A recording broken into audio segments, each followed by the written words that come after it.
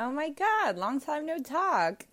Yeah, I totally just filmed the one I missed yesterday, like 5 minutes before this, and now I'm doing today's, which kind of feels like I'm cheating, but I make the rules for this, so also not at all. So, yep, just gonna do these two back to back. And I just talked about yesterday's song, which is Freebird, but today is gonna be You Should Probably Leave by Chris Stapleton.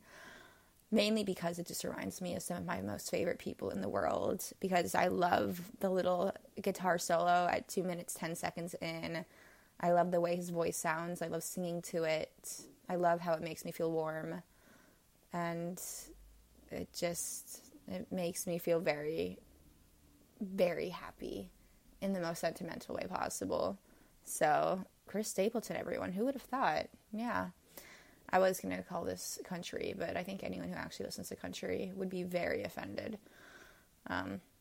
Me proclaiming that I listen to any country because I know one or two Chris Stapleton songs, so I won't even pretend, but it's a good one. Can't deny it.